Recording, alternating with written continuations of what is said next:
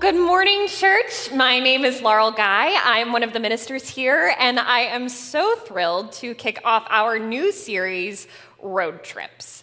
Throughout this series, we're going to be exploring stories of travel in the Bible. And there are a lot of these stories in Scripture, by the way. In fact, when our preaching team was brainstorming what travel stories from the Bible we should consider talking about, the list of possibilities we came up with was way longer than we could ever possibly include.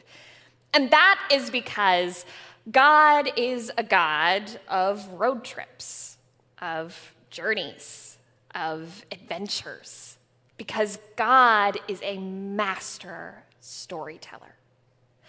I don't know about you all, but I love a good story. Always have. I come from a line of librarians and writers, and my mother, who is an author, a storyteller by profession. So I was taught the power of a good story from a very young age.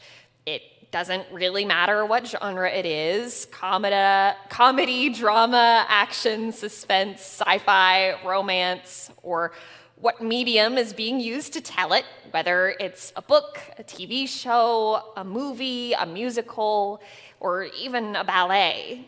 Nor does it matter if the story was primarily written for children. I could go home and crack open the Chronicles of Narnia today and be just as entertained as an 8-year-old reading it for the first time. If the writing and the storytelling are good, I'm in. I'm hooked because I love a good story. And a good story involves some kind of journey. It may be a metaphorical journey that deepens character development, if not an actual physical journey. But there's a journey in there somewhere, if not a full-blown adventure. A road trip, if you will. And there are moments on these journeys that are unexpected. There are moments that are really scary, moments of loss or despair, and moments that are hoped for the entire time. The road trips that we're going to explore this summer involve all of these things and more. But there are 3 things that are consistent in every single one. And all of these things are what make God such a master storyteller. The first is that God writes stories in history. The stories of travel that we're going to explore this summer are all true stories, which gives them a special kind of weight. The second is that God can weave anything into a good story for our good and God's glory.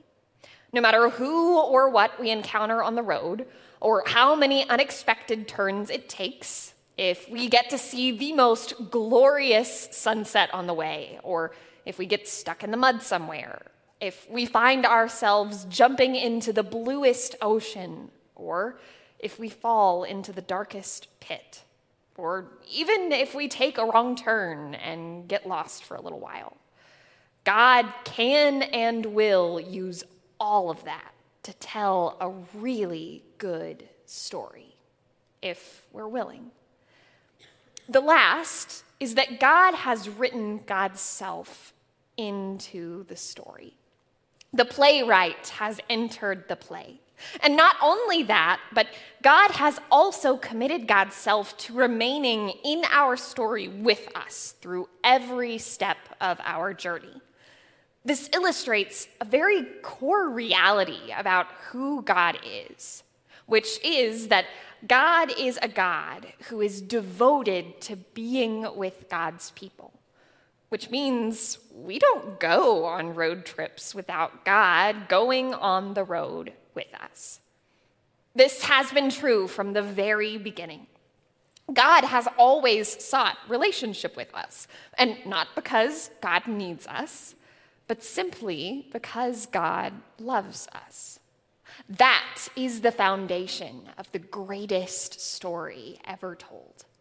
And that commitment to being in relationship with us has consistently resulted in God also committing to being on the move with us, from the garden to the tabernacle, to the temple, to the incarnation, to the cross, to the resurrection, to the gift of the Holy Spirit.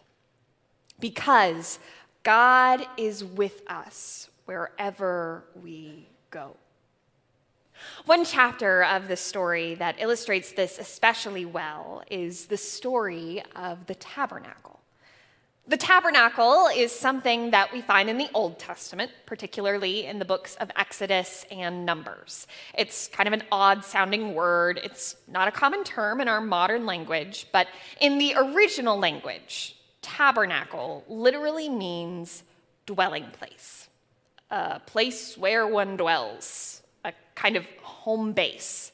And in the Bible, the tabernacle is particularly the place where God chose to dwell. Throughout much of the book of Exodus, God's people, the Israelites, are wandering in the wilderness. They are on a journey, a road trip. They had endured 400 years of harsh slavery at the hands of the Egyptians. And then God heard their cries and rescued them from their oppression, bringing them out of Egypt and into the wilderness under the leadership of God's servant, Moses. God promised to lead them through the wilderness to the land that God said God would give to them, a land that is described in Scripture as flowing with milk and honey. But as time went on and they continued to travel through the desert, they grew more and more uncertain of whether God would keep God's promise to them. And they were consistently afraid that they were going to die out in the wilderness. So much so that they asked Moses why he brought them out of Egypt in the first place. Because although their enslavement to the Egyptians was horrible, arguably the most degrading human experience one can have, at least it was familiar. The wilderness, the unknown, was not. And so they were afraid of the journey ahead of them. In Exodus 25, God meets with Moses and says to him, "Have them make me a sanctuary so that I may dwell among them. In accordance with all that I show you concerning the pattern of the tabernacle and all of its furniture, so you shall make it." Now, I want to make sure you caught that. God didn't ask the Israelites to make God a sanctuary for God's sake or because God needed it. God asks them to make God a sanctuary so that God could dwell among them, so that God could draw near to them and be with them. And one of the most important things about this sanctuary that God asked the Israelites to make was, and there are a lot of interesting details in Scripture about the tabernacle. We know how long it was, how wide it was, what it was made of, what was in it, what was outside of it, and much more. But most importantly, we know it was portable. It was a tent. I think often when we contemplate Old Testament sanctuaries, the first thing that comes to our minds is the temple, the huge, ornate stone temple that David planned and Solomon built. But the temple was actually plan B. In fact, in 2 Samuel 7, when David expresses a desire to build God the temple, God pretty much says, "I don't need a temple. I have a tent so that I can move with my people as I have always done." I especially like how author Dallas Willard puts it. He said, "Incredibly, to fulfill his intention to be known by dwelling in his people, God chose to occupy a tent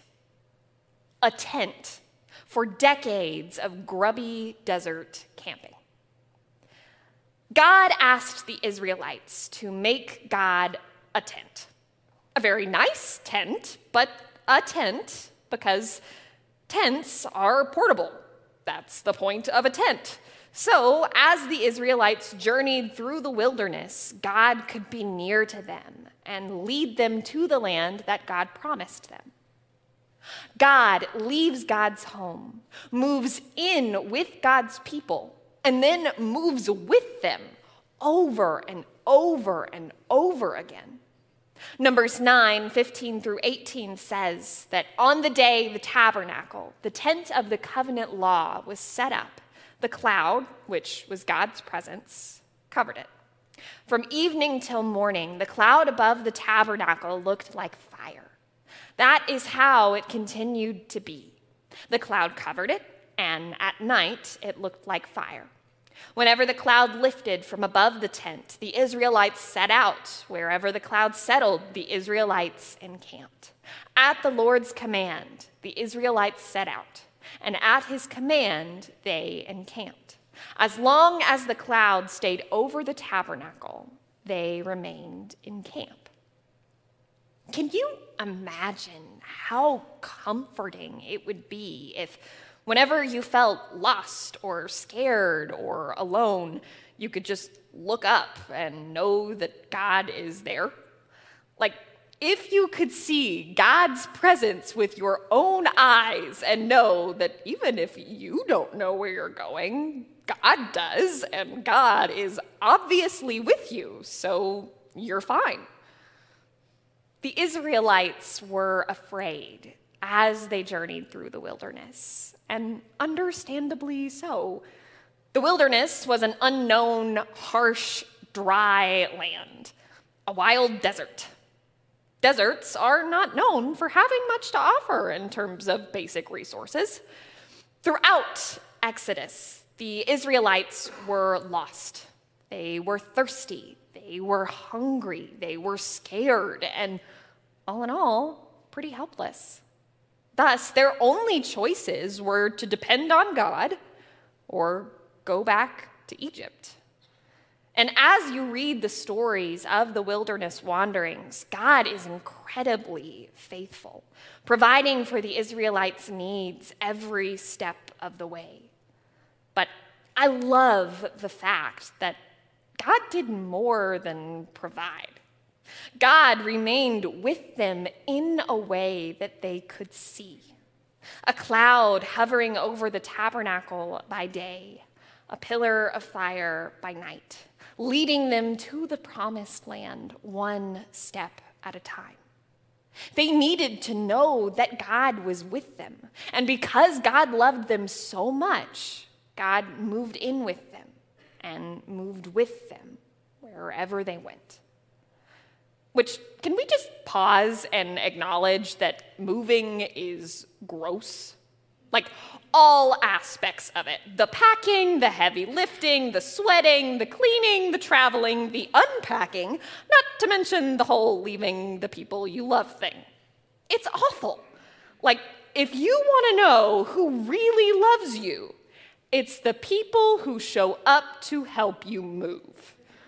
Because, to be completely honest, I would rather do just about literally anything else, and that includes things like going to the DMV, filing taxes, having my teeth cleaned, throwing up.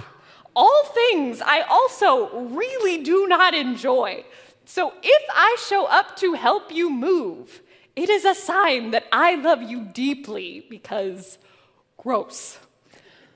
But more than being icky, moving can be really scary. Committing to live somewhere you've never lived before, where you don't know anyone, aren't familiar with the geography, and when you can't know for sure whether you will ever feel at home, can be terrifying.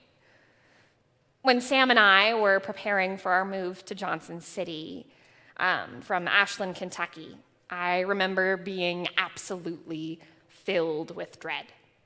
I'd never lived this far away from my family before, and as I'm naturally very introverted, shy, and cautious, building a new community for myself takes a lot of time.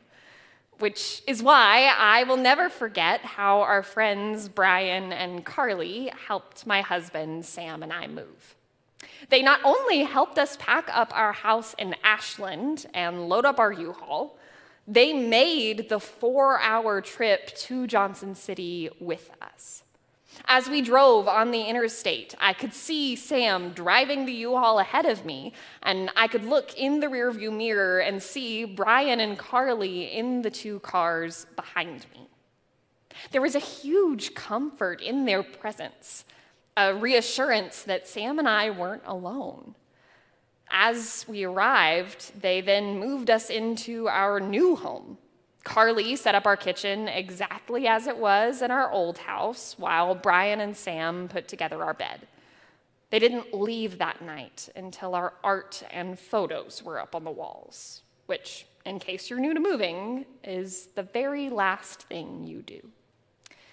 Brian then looked around at our hard work, gave a satisfactory nod, looked back at us, and said, "You will be happy here." And he was right. We are. But when we were making our journey here, I didn't know that. All I knew was that we were leaving home behind for the unknown ahead on a road trip I didn't really want to go on. So, Brian and Carly, out of love for us, made that journey with us, walking with us as far as they could go on a journey that wasn't theirs. Similarly, God, out of love for the Israelites, moved with them over and over again for 40 years. And God did so in a way that they could see, so that when they were afraid, and no matter what they encountered on their journey, they could look above the tabernacle and see the cloud of God's presence going before them by day and a pillar of fire lighting the way by night. God was with them everywhere they went, which meant that everywhere they went was a place of refuge, and everywhere they went was a place of worship because God was with them. God was with them wherever they went. When they traveled through the Red Sea, God was with them. When they were hungry and thirsty, God was with them. When they were attacked, God was with them. And when they finally reached the promised land, God was with them. This journey was terrifying, but the fact that God was with them also changed that journey. Because after they reached the promised land, this story, the story of the Exodus from Egypt and the wilderness wanderings, became the story that God's people looked to as proof of God's love and faithfulness. And God makes this same promise, this tabernacle promise, to us as well. And it's even more intimate. In Matthew 28, the resurrected Jesus gives his final instructions to his disciples before the ascension. He says, "All authority in heaven and on earth has been given to me. Therefore, go and make disciples of all nations, baptizing them in the name of the Father and of the Son and of the Holy Spirit, and teaching them to obey everything I have commanded you. And surely I am with you always, to the very end of the age." Jesus tells them to go, and at the same time, Jesus tells them that he will be with them wherever they go, always. And I think that sometimes we just hear that first part, the go part, and we forget about the other half. We forget that Jesus not only tells us to go, he tells us that he will be with us wherever we go. But that part is so essential that one of the names for Jesus, Emmanuel, means exactly that: God with us. because that is a consistent part of who God is. God is with us wherever we go. And God will call us on many road trips in our lifetimes. Those road trips may be ones that we've been praying to go on for a really long time. Or they might be ones that we didn't really want to go on. Some short, some long, and lots of things may happen along the way.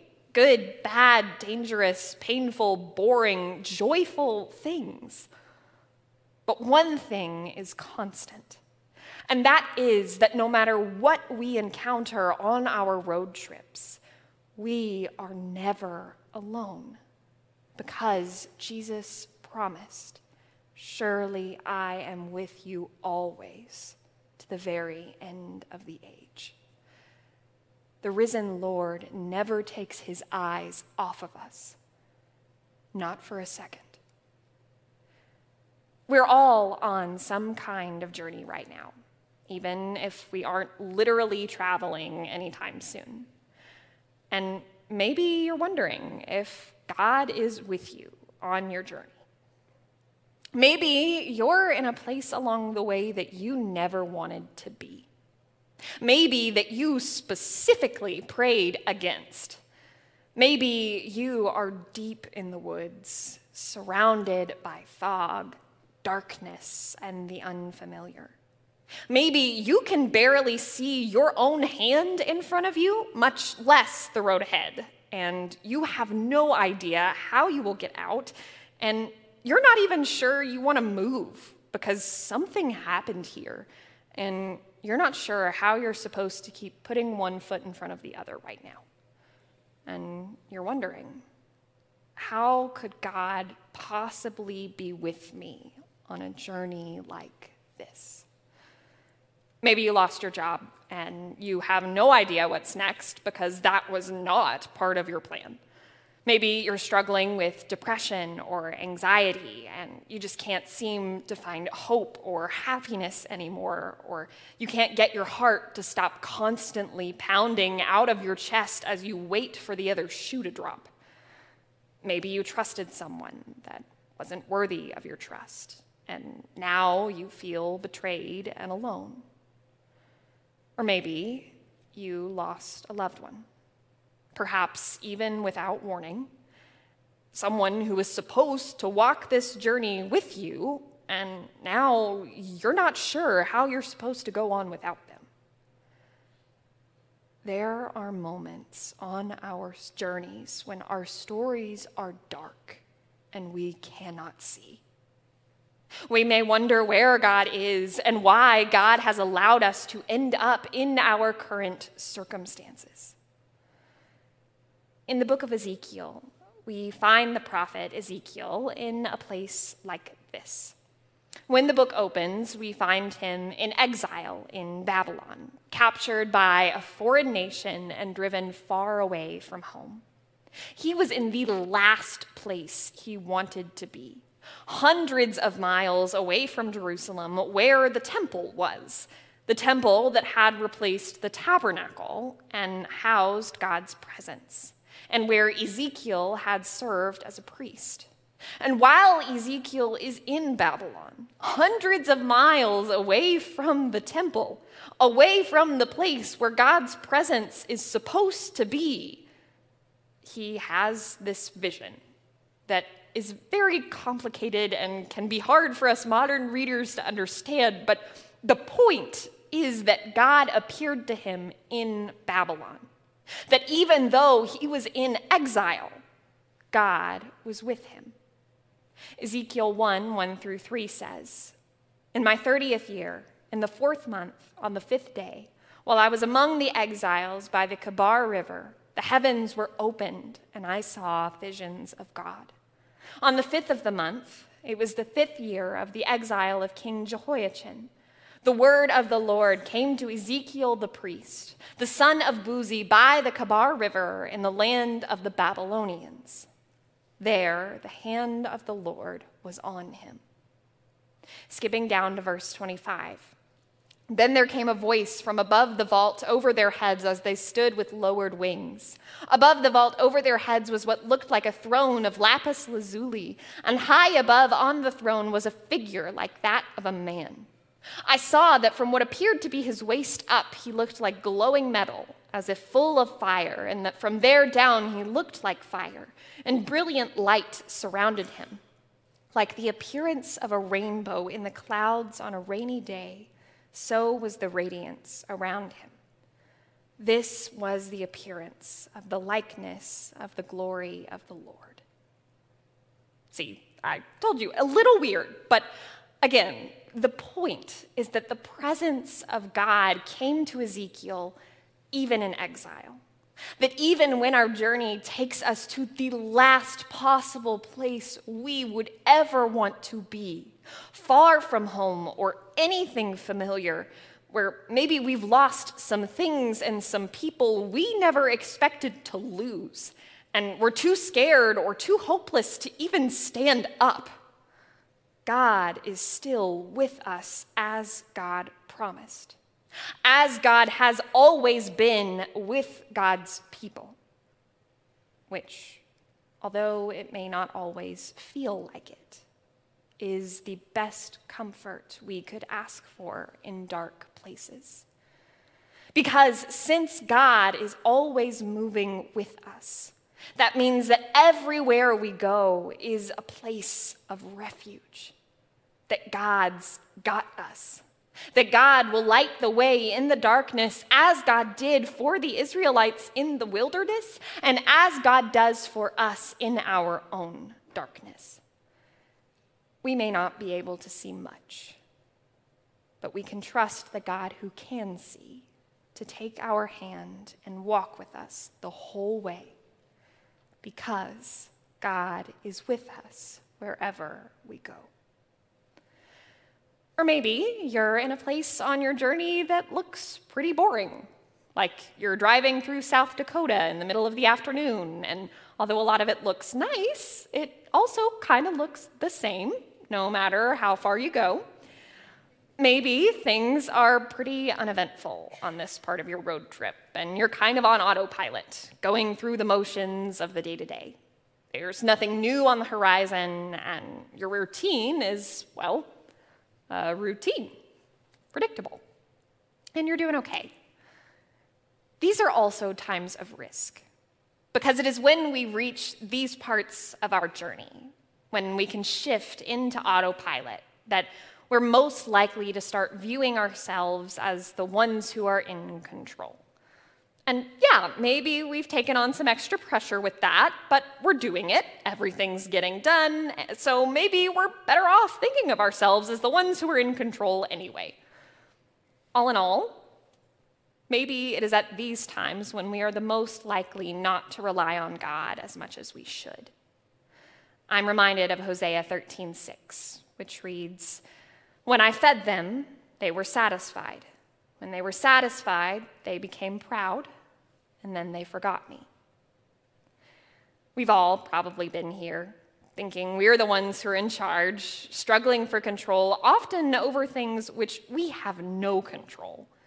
And maybe it seems to work for a little while, until it doesn't. And we again ask, is God with me on a journey like this? And the good news is that even in the midst of that, even when we aren't really relying on God the way we normally would, or even looking for God, God is still there pursuing us as we walk, because God is with us wherever we go. Or maybe you've finally reached the top of a mountain that you have been climbing for a long time. You've reached the peak that offers the most beautiful view of the landscape below, and you got there just in time for the most glorious pink, purple, orange sunset that you have ever seen. Maybe you're in a place on your journey that, standing where you are, you can see how God clearly went before you and prepared you to be here. Maybe you're in a place where you're confident that Yes, God is with you on a journey like this, because how else could you have gotten here? You got the job or the promotion. You found a community where you simply belong and are wanted. Your family is growing in some form, or you found a way to serve God with your passions regularly, and you feel full of purpose and gratitude. In these moments, when God has walked with us and gone before us to bring us to the place we have wanted to be for a long time, the appropriate response is worship. In 2 Samuel 6, when David brings the Ark of the Covenant, which had resided in the tabernacle, into Jerusalem, the people in Jerusalem and the Israelites celebrated in worship because the ark was a powerful symbol of God's presence with them.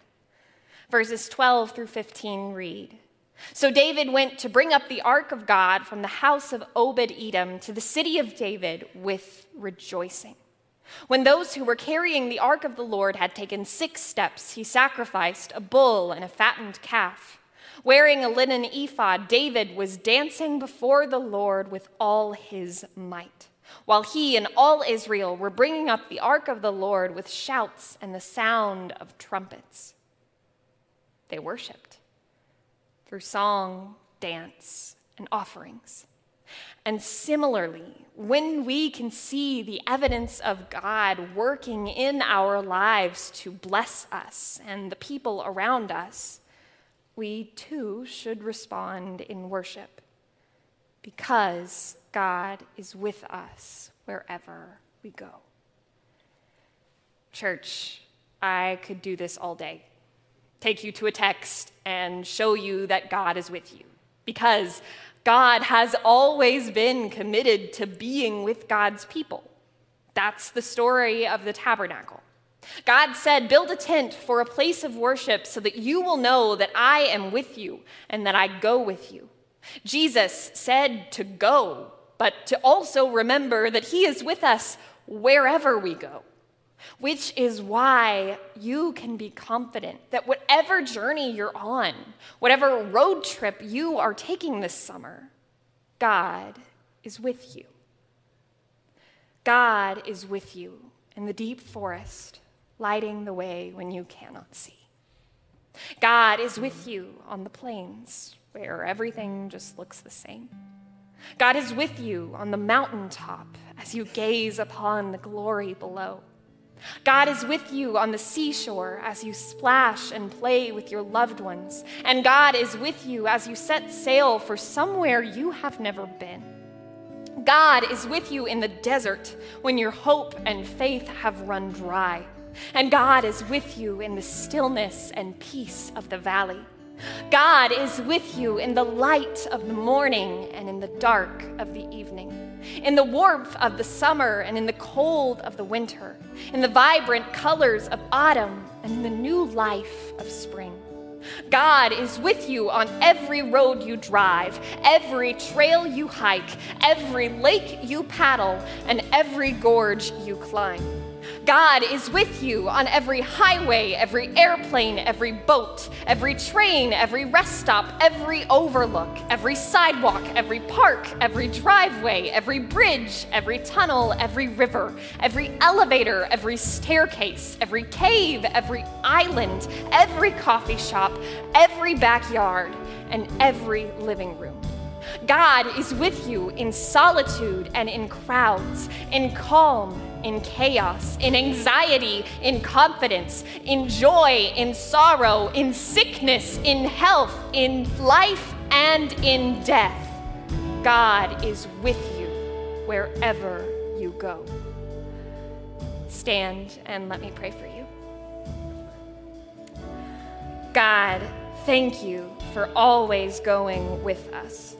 Thank you for your promise that you will never leave us, that you are with us always, till the very end of the age. You are so faithful and so good, and we praise you this morning. God, I ask that you would continually give us eyes to see you when it feels like you are not there, and ears to hear your voice when we are lost. Give us assurance of your presence and confidence in your faithfulness. And as we journey along the road trips ahead of us this summer, I ask that you would help us to remember that you are with us wherever we go. I ask all of these things in the powerful name of your Son, Jesus Christ, who is alive this morning.